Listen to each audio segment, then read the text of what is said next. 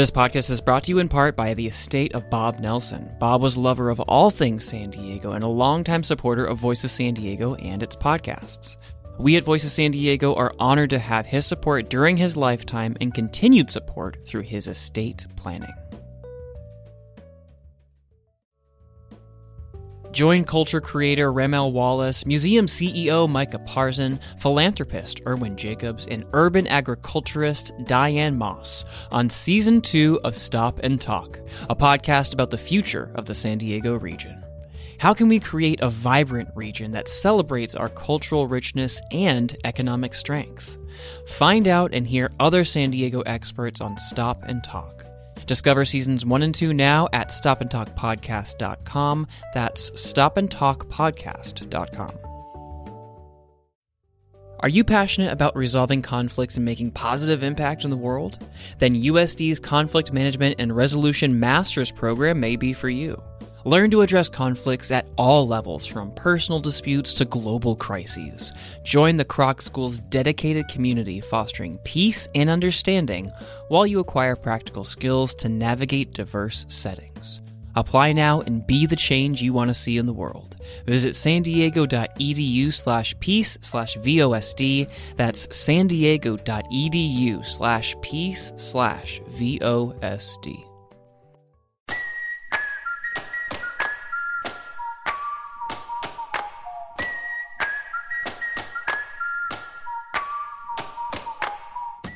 Welcome to the Voice of San Diego podcast in partnership with News Radio 600 Kogo. I am Scott Lewis, the CEO and editor-in-chief at Voice of San Diego, and I'm joined, as always, by managing editor Andrew Keats. Scott, what's up, pal? And fellow managing editor Andrea Lopez Villafana. What's up, Lopez? Hey, how's it going? Lots going on. Great week. Coming up on the show this week, the race for sheriff has gotten more interesting. We thought for the first time in a long time that San Diego was definitely not going to elect a Republican sheriff, because no Republican was running, but that is no longer true. And became untrue without a single person declaring to enter the race. Right. We'll explain how that happened. Look at that teaser. Mm-hmm. Good job. Yep. They're on their edge of their seats now. Also, one of the most interesting races in this year's election region-wide will be the Chula Vista mayoral race, and two newcomers are raising lots of money there. We'll talk about that. The city of San Diego won a major legal victory last week that could have ramifications for the entire state, but the city attorney of San Diego, who won that big victory, has asked that it not have ramifications for the entire state. We'll explain what that means as well. Look at these.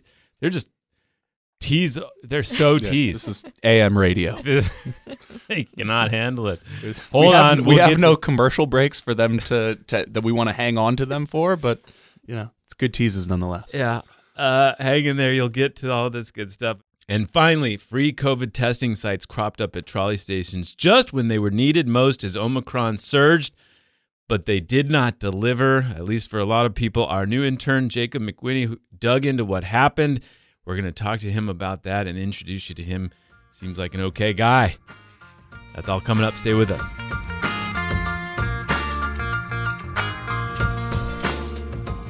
So sometimes this passes me by, but this week it did not. February 9th was the 17th anniversary of the launch of Voice of San Diego. 17 years ago that happened. Mm-hmm. Wow. Still not a voter. If I had had a kid that day, he'd be 17. That's wild. Wow. Voice is an Aquarius, right? There we go. I look at Andy because he hates horoscopes. I don't hate him. I just don't know anything about him. I got to take your word for whether we are an Aquarius or not. She's independent, free-flowing. This week, as if to reward us with a little birthday present, we got a dope award. The First Amendment Coalition gave us the Free Speech and Open Government Award, plus $1,000. Everybody's going to get a little bonus this week. Mm-hmm. I'm kidding. You're not getting anything. You got to still pay the bill. Sorry to say, this is legal tender. But it was in regard to our work on the COVID first year deaths project, right? Mm-hmm. So this was a big, long thing. We've talked about it a lot, but let's go ahead and pat ourselves on the back again, at least the team that worked on this. So we asked for death certificates for the first year of COVID, and the county refused us, and we fought for it. So that was, at first, it was Jared Whitlock who first looked into that for us. He's a freelancer. And then our attorney got involved, Felix Tinkov, shook loose those death records. And then for many weeks, our various reporters and interns and collaborators had to go to Santee to look at death certificates and write down the information, right? Nothing that you said there sounds fun. No, nothing. The county did not make it easy for us to access what became unambiguously, clearly public records, right? Yeah, I mean, I think if you were to just read the stories, it would, what we did with the records once we had compiled them, put them into a database, and started running analysis on that database, it would be a bit odd to think that anyone ever contended that the information contained in those stories wasn't public record. Yeah. And it's almost like they didn't. Remember, their argument was like, well, you can have access to death certificates if you have just one that you want to look at. It was like the general, like getting them all that was the problem, right? Yeah, if you want to very, very narrowly focus on one individual's death, you may look. What would the difference between anecdote and data? Give us we don't want you doing anything responsible, like looking at the entire picture at once to make sure that you can say something conclusively. That's what we don't want. Give us the bullets of what we wouldn't know had we not gotten those records. I mean, the one that stands out to me is that half of the people who died in this county were immigrants. Half the people in the first year before the vaccines were out, prior to the vaccine, who died from COVID-19 were immigrants to this country. Mm-hmm. So that's what we had to fight for. That's the information we got out. You can check out the work that we did on that project at VOSD.org/COVID. That's VOSD.org/COVID.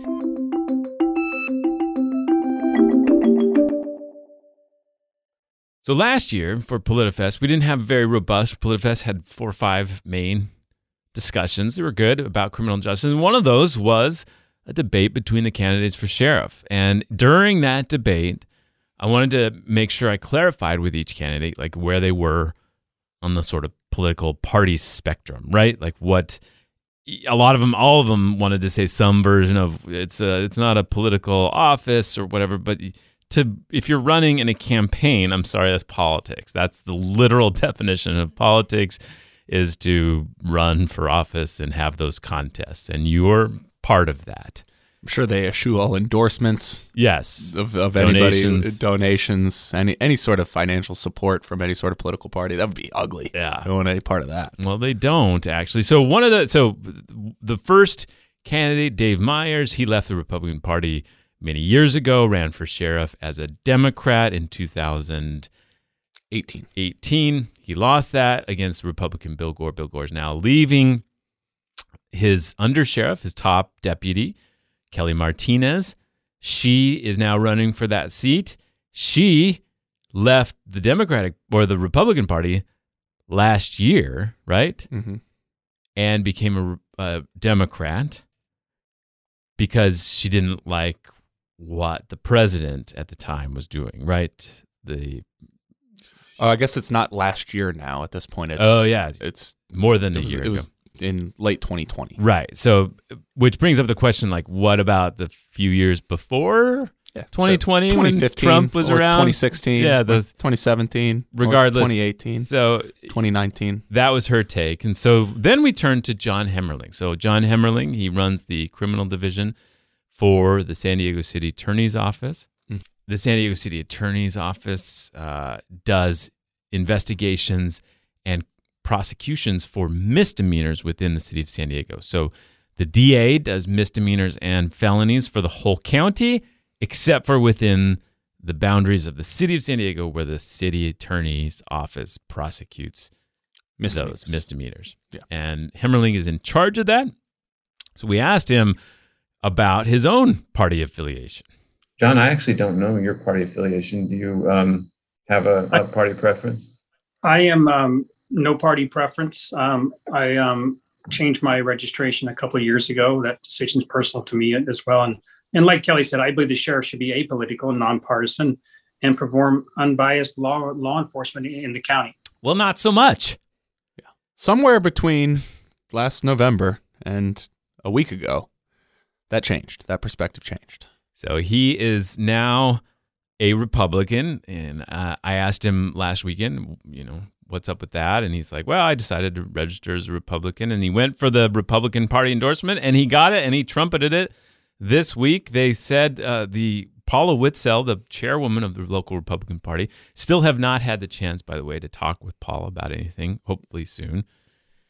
Whether as a combat Marine, a tough street cop, a chief criminal prosecutor, Republican John Hemmerling will be a tough law and order sheriff that voters can trust and take pride in, said Paula Whitzel, the chairwoman of the Republican Party. So that means there's a Republican, Lopez, running for sheriff. Yeah.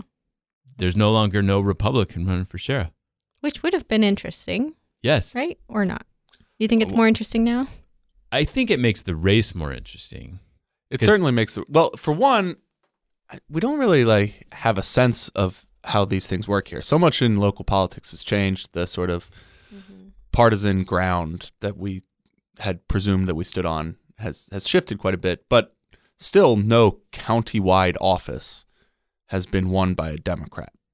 Right. So the assessor right now is a Republican. The tax- DA was a Republican, left the Republican Party, became no party preference. But has only ever won an election as a Republican. Mm-hmm. This will be the first one.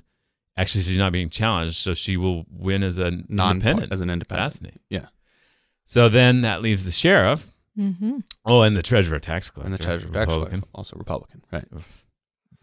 Everybody's thinking about the treasurer tax collector. I was annoyed that you had forgot him. And then there's McAllister. Don't forget what Scott Lewis just did. Yeah, Dan McAllister. You give me a call. We'll talk. Work it out with some conflict resolution skills I've got. Yeah. So now I think that really helps because, look, this is going to be a primary in June. Republicans, there are still Republicans here. They might not be represented in local politics, at least on the city level that they used to be, but they still turn out. And if the Republican Party sends out a lot of mailers and says this is the tough on crime guy or whatever, that could actually help. So if you have two Democrats running, splitting that side of things, as there were a lot of endorsements for Kelly Martinez and there are a lot of endorsements, including the Democratic Party for Dave Myers, then those two could split that side, and it's not inconceivable that Hemmerling could make it to the final. Exactly. And then what happens when it's old-fashioned Democrat versus Republican in November? I don't know. Region-wide? 4 years ago, we would have said we have a good sense of how that race sorts itself out. The way things have changed, maybe that's not the case anymore, but we still haven't seen it actually change yet. That's so until the key. It does, how confident can you be in how different things are? That's the key. We have not seen a county-wide major race between a Democrat and a Republican in this sort of new Democratic sort of dominant situation, right? Right. So that's something to keep an eye on. I think, obviously, Dave Myers has really aligned himself with the criminal justice reform advocates. Kelly Martinez has aligned herself with the more establishment Democrats, the Todd Glorias, the Nathan Fletchers, those folks. And then there's now Hemmerling, who's aligned himself with the Republicans. We'll see how it turns out.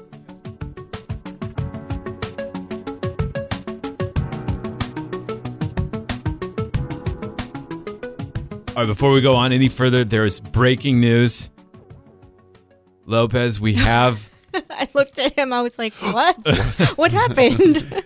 We have some information on a story you've been following for a little while now about the street vending ordinance. So there's all these public spaces dominated by street vendors, a lot of concern about them, but also a class of entrepreneurs who, if we care about business and entrepreneurship, we kind of want to support. So that balance is tough to strike. Were you surprised that Campbell's office, so Jen Campbell's office, former council president, now just councilwoman Jen Campbell, they produced a draft ordinance that's now kind of moving its way pretty fast through city council. What are the highlights? Were you surprised to see it come from her? I wasn't surprised to see it come from her. She was working on it originally, and obviously she represents a lot of the beach communities that have been super outspoken about this issue. I mean, anyone who goes to Ocean Beach can, see the vendors that are out there and have kind of taken over that public space. So it made sense that it came from her office, and her office had been working on it for a long time.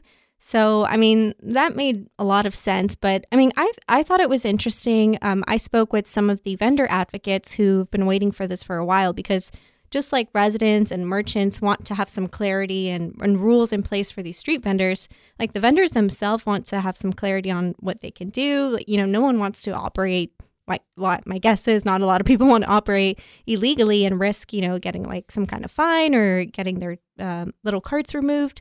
So there are areas in San Diego that are just really heavy for these vendors. So Balboa Park is just dominated right now by these street vendors. Ocean Beach near the piers dominated in some of those park areas. Gas lamp. So I Tierra think Santa. Just loaded like Tierra You Santa. get to the bottom of some of those cul-de-sacs, and it's just the wild. eucalyptus It's and wild the down street there. vendors. Yeah, that's heavy there. So the main thrust, there's kind of two main parts of this, right? Mm-hmm. The main thrust is that those areas are going to get like a seasonal rhythm, like you can be there in the winter but not in the summer. Yeah, some areas. So the vendor advocates I spoke with said, that they were really happy about two main things in this proposed ordinance. One, that it would establish entrepreneur zones, which isn't really clear how like that will come about. It just says like the city manager will select zones where people can vend. But it's not really clear like how long or what times, whatever. But they were happy that these like zones were being selected or could be selected in the future. And second, that any kind of enforcement, instead of going to SDPD, would go to the city's code enforcement department. So then you kind of have like this, you're taking away kind of that negative stigma of like criminalizing street vending. Right. But yeah, so they selected certain streets where there would be no vending allowed based on public safety. Mm-hmm. That includes areas in like downtown and Balboa, in the beach areas to, regain that public space. And then there's other areas also in Balboa Park and in the beach areas where you're not allowed to vend during the summer months, but everything else is open. So, I mean, people yesterday were pretty upset about that because they were like, well, the summertime is when you want to be out there, selling whatever you have to sell. Mm-hmm. So, I mean, they were like on both sides, people were really upset. And I think the council members saw it as like a compromise. Yeah, that was their comment, right? Like, we're all unhappy with this. The vendors are unhappy with this. The business owners, the public advocates for like the parks and stuff, they're unhappy. So that means it might be a good deal. I mean, the idea of like an entrepreneur zone cracks me up. It's like whenever like universities have some sort of issue with protests or whatever, so they establish like a free speech zone. Yeah. It's like sort of undermining the whole concept if you're That we're all putting together, a geographical limitation on it. But all right. That means everywhere else is not. It's an not. entrepreneur- Like yeah, these are the areas that's a where we communist zone. don't care about entrepreneurship.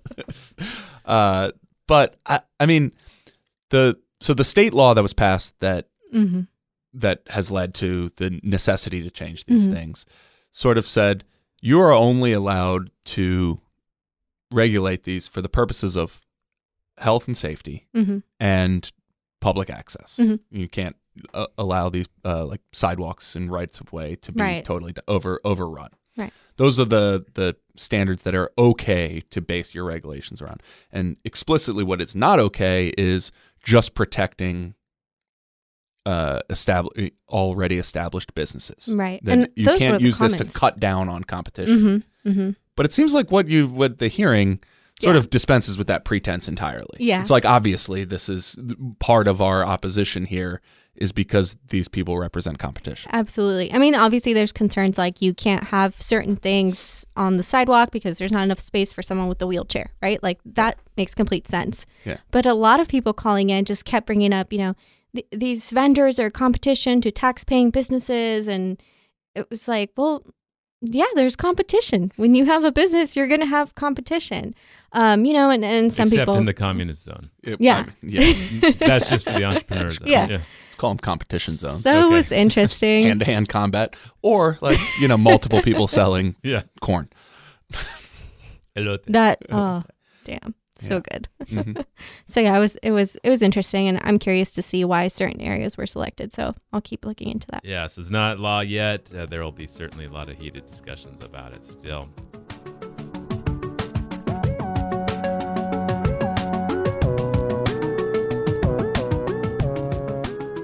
So Amar Campa-Najjar did not get the Democratic Party endorsement for his run for mayor of Chula Vista. Now, you might know him as the guy who ran a couple times in East County for the most conservative, at that time, district in California. He gave it a good run a couple times, but did not make it. And now he set his sights on the mayor's race in Chula Vista. And so far, he's raised the most money, although he doesn't have the most money on hand when you take out how much debt and such all the candidates have. But there is, we just wanted to make sure you are paying attention, if you care about local politics, to probably the most interesting Chula Vista race I have seen in the last 15, 16 years in San Diego. So there is Amar Campa-Najjar running, Zenita Encarnacion, she is running as well. She's the chief of staff of the president of Southwestern College. Jill Galvez is running. She's a city councilwoman. John McCann, a city councilman, is running. And Rudy Ramirez, former city councilman, is running as well. So there's a lot of energy and interest in this race down there. I had somebody tell me that everybody is talking about the Chula Vista city council race, which might be a little bit of an exaggeration. My wife and kids aren't, but... just bring it up to somebody in front of you in line, like you would like a baseball game. How about Zenita? Yeah, yeah, be awesome. I think those totals are really getting some people surprised. So, Zenita and Amar have a lot of money and a lot of support. She's gotten something like 500 donations. Now, only about 38% of them are from people in Chula Vista. But that's higher than Amar Campa-Najjar and a little bit lower percentage than Jill Galvez. McCann's loaned himself a lot of money. A lot of different perspectives, though. And Galvez loaned herself some money as well, right? Yeah, and so there is just a lot of energy around this race, and it's for a city in flux, right? So they've had financial problems for many years. They had this garbage strike and the resulting tension about that. There's always tension about growth and different debates going on. So policing, surveillance issues. Mm-hmm. And so we're going to be watching this, I think, as closely as we can. It's going to be a good race. Yeah, I mean, we joke a little bit, but I do think this will be one of the most significant races this cycle. Yeah, my tentative ranking is sheriff at the top. And then probably Chula Vista Mayor. Probably Chula Vista Mayor's race after that. City Council, San Diego District 2. Yeah, I mean, the city council districts are now much more interesting as like council representative districts. Like the partisan balance is such a signed, sealed, and delivered deal that like that used to be a frame that added a layer of interest to them that is not there anymore. Right. So Amar Campa-Najjar counts the endorsement of a couple of unions and Shirley Weber, the Secretary of State. Zenita got the endorsement of the Democratic Party and lots of other folks in Chula Vista. So I think it's going to be a good fight. And then there's, of course, the two city council members who will have name recognition and all kinds of stuff. So lots to see there.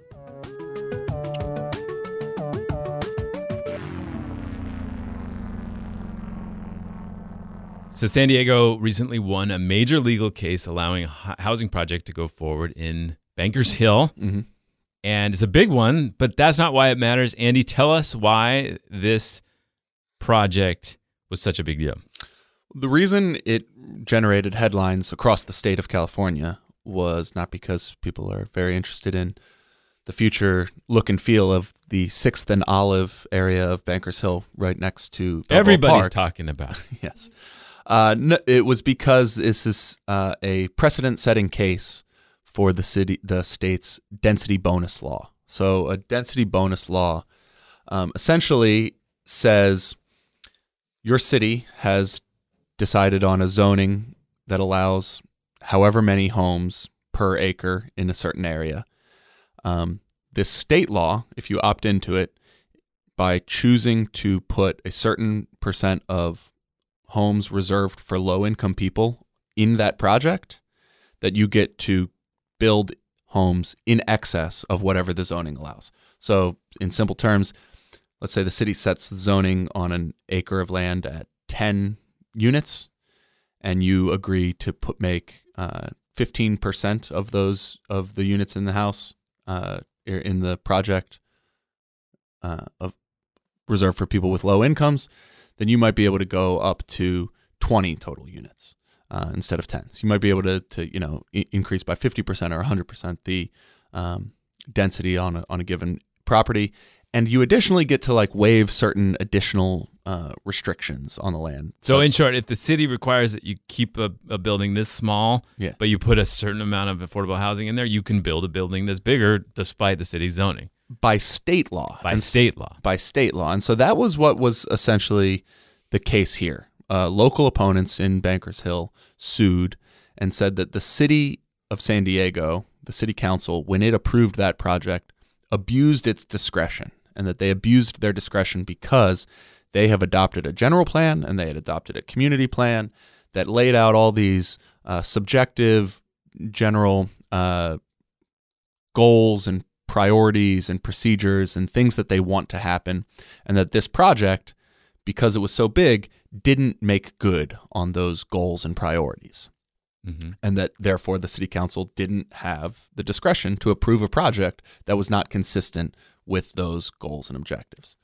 The city attorney's office. So they didn't sue on the idea that it was bigger than zoned. No, they sued. They accepted that might not work. They sued on the fact that there's a specific line in their lawsuit that said the density bonus law is not a blank check, that you still must demonstrate compliance with these vague ideas, these qualitative ideas that are included in things like your general plan and your community plan. The city of San Diego defended itself by saying, no, this project is consistent with those qualitative general plans and community plans. A judge ruled that the city of San Diego was right to approve that project, but it blew right past the city's argument, which was, no, this is consistent with those qualitative principles. And they went right to, you actually had no discretion at all. The state, it doesn't matter. It doesn't matter. The general plan and the community plan are immaterial. The density bonus dictates clearly that if they follow the rules of the density bonus, you're a rubber stamp. You must approve it. And so that was the state's ruling, and that's a significant precedent that these density bonus laws do in fact trump city approval, to the point that the city doesn't really even have much discretion at all. And that matters for other cities, not just because they knew about the density bonus law, mm-hmm. but now it says that you just got to stamp these projects. Assuming they follow the density bonus law. Right. Right. And so regardless of what other, responsibilities you might tack onto developers of these projects, doesn't really matter in the end. This is the law. And so the judge wanted to say, hear ye, this is now the law, right? Yes. So they put out, and we should add that the city of San Diego has on its own essentially been following the logic of the density bonus, right. The state's density bonus, in its own way. Mm-hmm. On its own city laws, they've passed a bunch of different things that essentially mimic that thinking and create ways for developers to bypass discretion. So they're acting like they're still in charge. Well, but they go on top of the density bonus law. So the city of San Diego is the density bonus law is predicated on the idea that cities left to their own devices are going to find ways not to build projects. Mm-hmm. And we should take that decision-making capacity away from them, assuming developers meet these standards. That's not really something that, in general, I would say that the state legislature worries about the city of San Diego about, for the most part. It's things that they worry about, the city of Santa Monica about, or Encinitas, or the city of Richmond in the Bay Area, mm-hmm. Smaller cities that have proven time and again that they mostly don't want to add new housing, and that this was a way to to sort of cut them off at the knees. So the significance of this ruling is those cities, yeah, if this holds as a precedent, yes, they got nothing. They're just going to have to rubber stamp these buildings. And so after this ruling came out, and the ruling indicated that they were going to publish this, which means to establish it as prevailing precedent across the state, City Attorney Maura Elliott, who argued the case successfully, joined a few other people, including the City of Encinitas and including the League of Cities, which is a interest group that represents cities across the state, that all asked the court, please don't publish this ruling as precedent. Now, the Maura Elliott's argument in her ruling was, we didn't actually argue the merits of this ruling in court. Our argument was about whether we did or didn't comply with the general plan and community plan. And now you've gone way beyond that. So, like, please slow down a bit. Translated, this is going to be really controversial, and you're going to attribute it to me. And I got nothing here. I did not do this. Well, and I think there is, like, the charitable reading is that it's one thing if you're the city's lawyer to try to win a case when the city is sued. Mm-hmm. That's your obligation. But you also, as the city's lawyer, like, want to look out for their general legal positioning. Mm-hmm. And you probably don't want to give up discretion. You probably want, as a general principle, to keep your client's discretion to the greatest extent practical. Because this city council has demonstrated that it would like to always approve housing projects for the most part.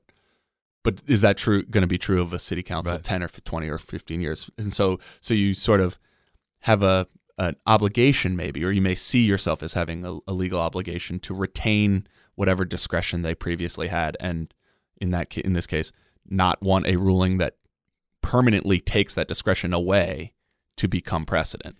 And so that's certainly the League of Cities, their request that this not become precedent. That's definitely what they think. I mean, the League of Cities, if they have like a number one bullet point, it's going to be like, we want our cities to always have the discretion to do what they want to do and not have the state tell them what they have to do. It seems like we're finally seeing the clash of what was put in motion by some of these laws and what it actually meant would happen. Yes. So we've seen these constant laws for the last 5 years be passed that allow different things to be built and stuff like that. And now we're finally seeing projects that conform to them and that actually have significance and impact in these areas. Can you answer a question for me? I can try. How big would this project have been, or would this project have even existed without this benefit, this density bonus? It's a little hard to say because there's some squishy room in the Uptown Community Plan. It's a 20-story building, so it's a 200-foot building, 200-foot plus. Yeah. And the Uptown Community Plan says that at 60 feet, or 65 feet, I think, but 6 stories basically, it needs special consideration to demonstrate that this is consistent with all of the other stuff. So like, it's not a hard and fast height limit like you have on the coast. But it's like a height limit that elevates it to further discretion. So, and the unit, I don't know the exact unit count that they were able to get out of this, but they have about 15% affordable housing units on site, and it's a 20-story tall building. Yeah. So they also there was an interesting thing in here. So it's St. Paul's Cathedral. You know St. Paul's Cathedral in Bangersville. They're the property owners. They own the whole area. Their position is that they're setting themselves up financially forever by essentially developing all of the rest of the block besides where they have their church, and that the developer they hired to do this proposed this very large thing, and in the middle of the project is a courtyard. The courtyard will be available to people who live in the building, but it'll also be available to the church as outdoor space, for, say, maybe they have a Sunday school or something like that. They'll be able to go in the courtyard. And one of the things that was argued in the lawsuit was, well, look, they don't actually need that much height. They could just get rid of that courtyard and squish all the units down in there. And so there's an interesting point where the judge says, like, no, you don't get to dictate design decisions. They want to have a courtyard, and the density bonus law says they're allowed to go higher if they include low-income housing units. The end. Yeah. His name's Judge Haller. Yeah. So it is fair to say they might not have built the affordable housing units in the building as an inclusion because they could have done something separate. You could have paid a fee instead. Yeah. And that they got more units done because of this. Yes. Right? Yeah, that's correct. Fascinating.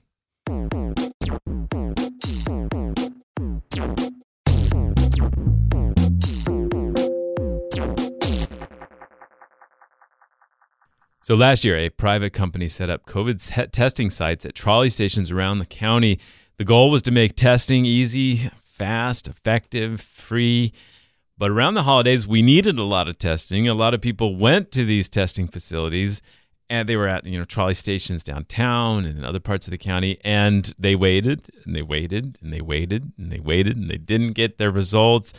Our intern, Jacob McWhinney, went after this story, tracked some of those folks down, and talked to the company responsible about what they had to say.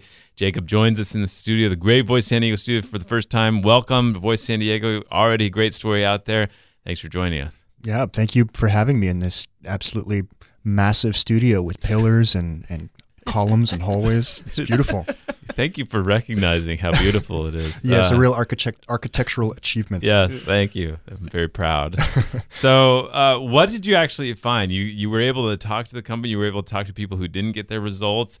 Did they have a good excuse about why they weren't delivering results? I mean, look, let's just drive this home. This was during the Omicron surge. If you got sick, nobody wanted to be around. You couldn't go to school. These testing sites proved to be valuable on their face, but if they don't deliver results, what's the point?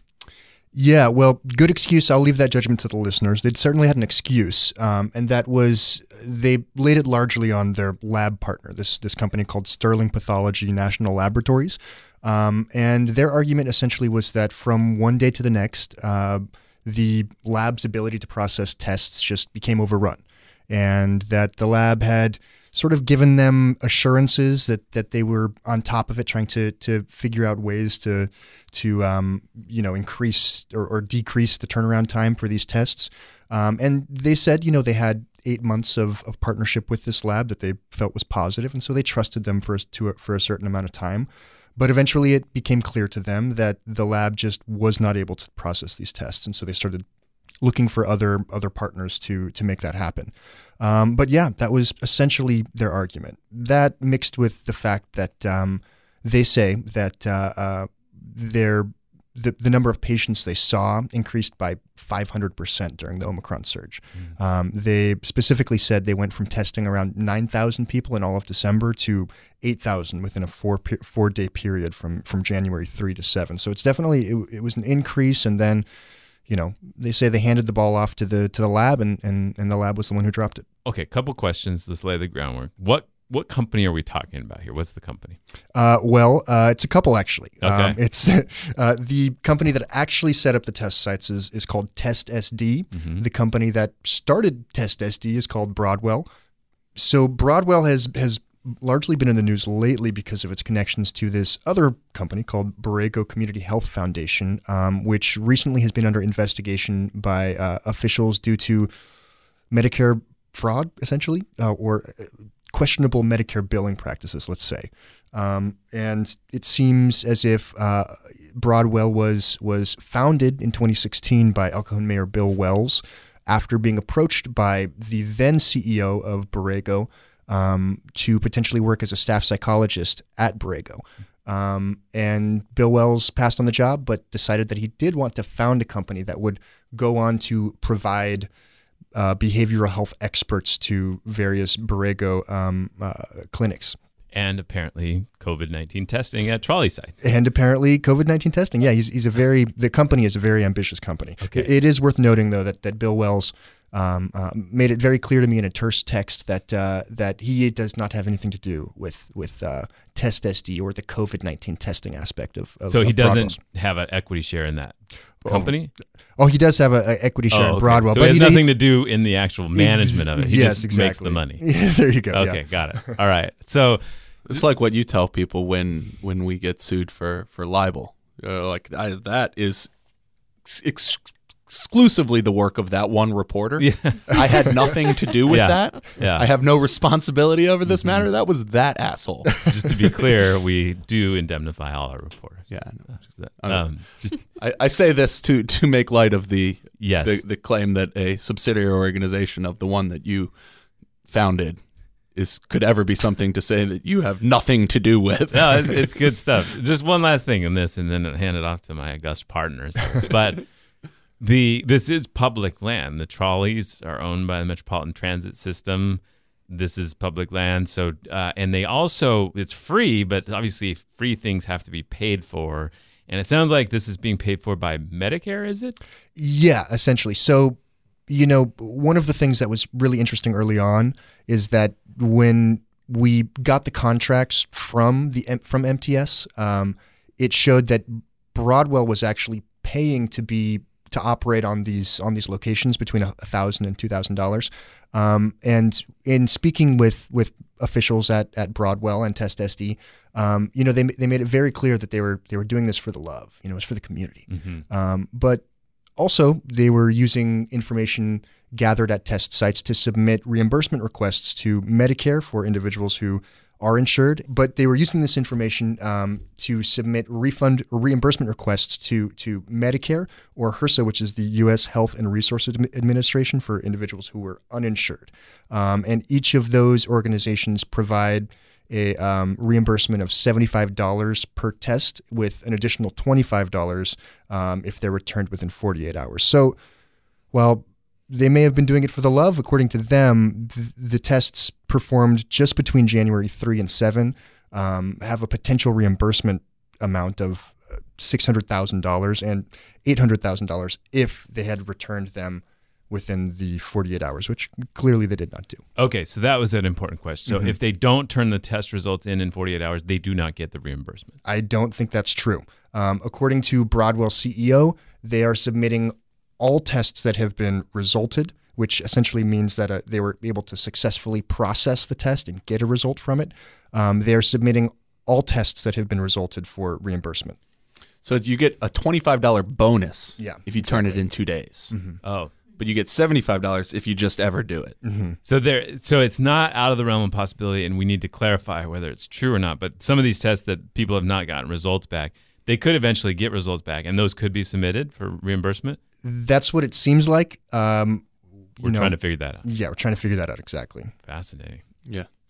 So, I mean, look, like the Omicron wave seems to have caught everybody pretty flat-footed. And so they stood up this sort of public-facing free testing site that would be easily accessible. People were stoked. They're like tweeting like, hey, man, if you need to test, there's room here. It's easy to get to. Good for MTS, sort of going outside of the typical lane of their public service realm. That's all good stuff in some ways. But like it's not like, we tried and it turns out we got overrun. Like if you think you got tested and then you go into your quarantine and wait for your results and your results don't come back, and in the meantime you haven't gotten an alternative test. I got this test.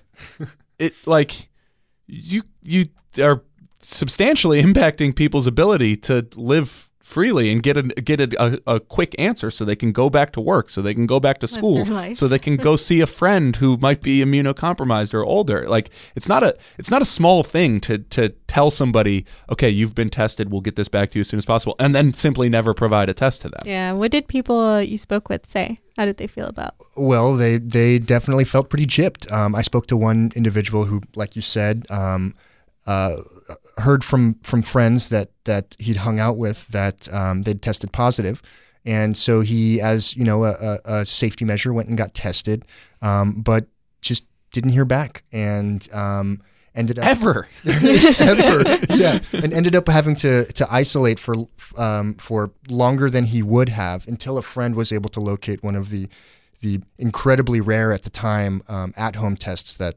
again just were not at stores at the time. I've also recently spoken to somebody who did not get a test back for over a week and a half, and by the time he did, he had already recovered from COVID. So it raises really interesting issues about if there was just more damage done by these delays. Yeah, I mean, what do you do? What good is a week and a half old test in even like after like 3 a surge days? that lasts 1 month? Yeah. You know? And that, again, remember that time. We have a stack of at-home tests now. Everybody, like it was, they're now not hard to get. That 2 weeks was a mess. I got COVID. We couldn't get the kids back to school until they proved that they were negative. There was people want to test so bad. It seems like it does really a lot of violence to your consciousness to not deliver on that at that moment, regardless of how much trouble you had. I'm curious about one thing. So I was sick around that time too, and I was kind of driving around trying to find somewhere where I could get tested to see if I could come back to the office because I hate working from home.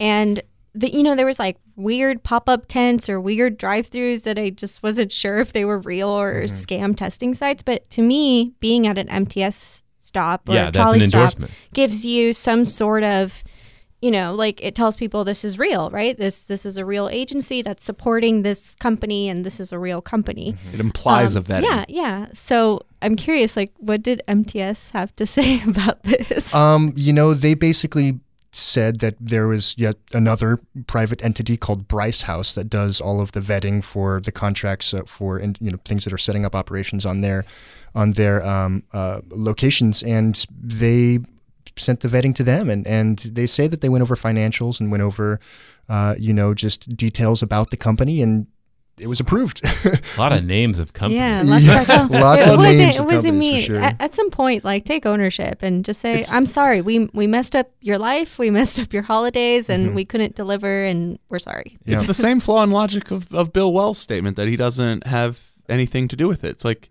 MTS is like, no, well, we contracted our services to Bryce House and they do the vetting. It's like, yeah, I know you contracted with Bryce House. You now own their decisions. That is like, it's. Did he really text you? He did, yeah. Just like yeah. Hey, well, hey, you got to keep in mind, I'm a silent thing. Yeah. So I gave him a call and just asked if I could speak to him really briefly about Broadwell, and within like maybe 10, 15 minutes, he texted me back and said, hey, after we got off the phone, I called CEO Roger Stellers, who's the CEO of not only Broadwell, but TestSD as well. And he referred me to him. Same CEO. Yeah, same CEO for the company.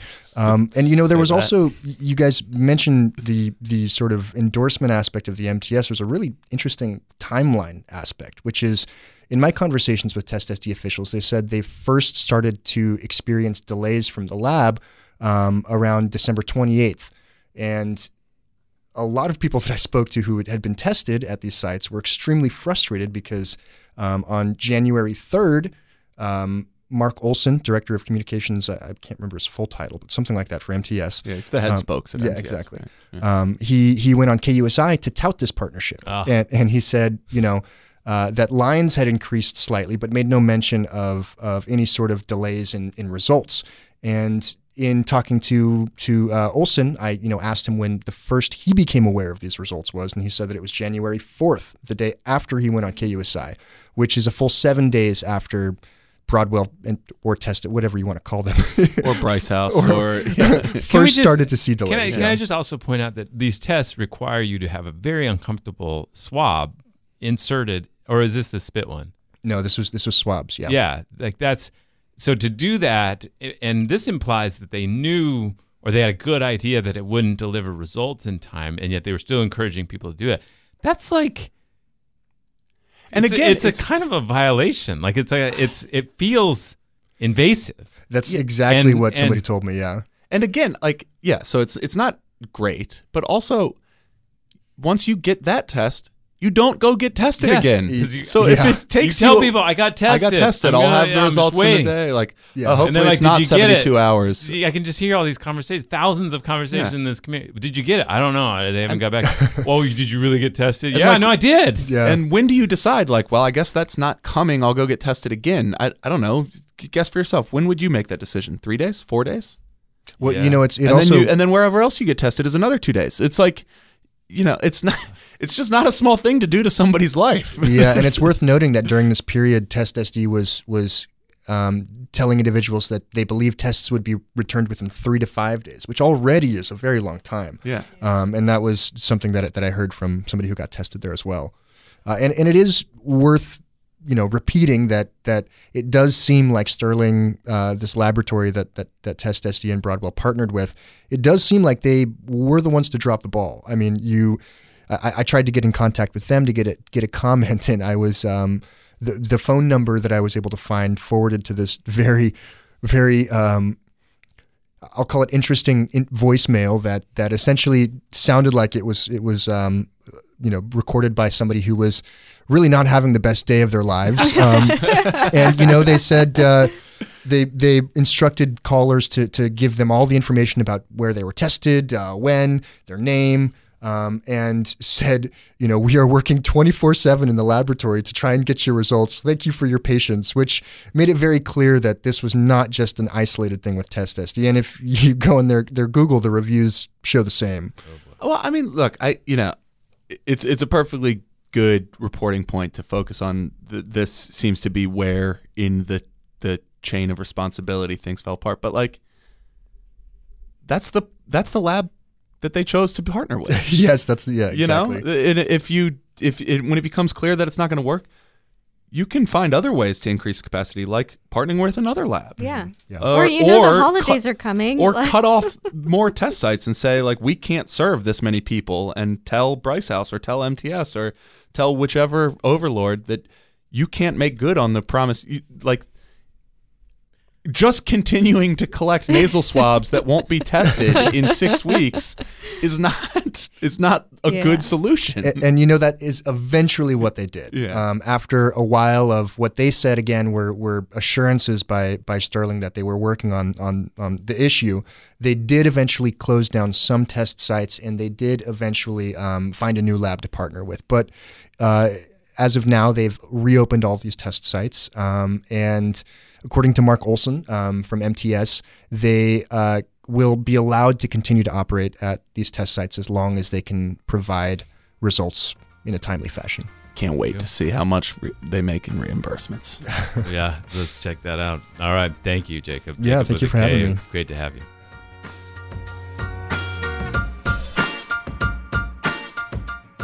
Thanks for listening to the Voice of San Diego podcast, the most popular public affairs podcast recorded in the Great Voice San Diego podcast studio in downtown San Diego on Thursday afternoon. If you haven't checked it out yet, we recently dropped a new episode of San Diego 101, our series that explains how the region works. And this one is about the 3 most common myths that we come across that people believe about homelessness. It's our most popular episode of the series so far. I dug it. I was very interested in how this was going to work and how they did it. They talked to some amazing people, great experts, people with lived experience on the streets, people who are homeless, and it really did provide some perspective. So I highly encourage it. That's in the feed now. You can see more at VOSD.org/101podcast. That's VOSD.org/101podcast. I'm Scott Lewis, the CEO and editor-in-chief at Voice San Diego. Andrew Keats and Andrea Lopez Villafana are our managing editors. Adam Greenfield is our technician, and Nate John is our producer. Thanks for listening. We'll talk to you next week.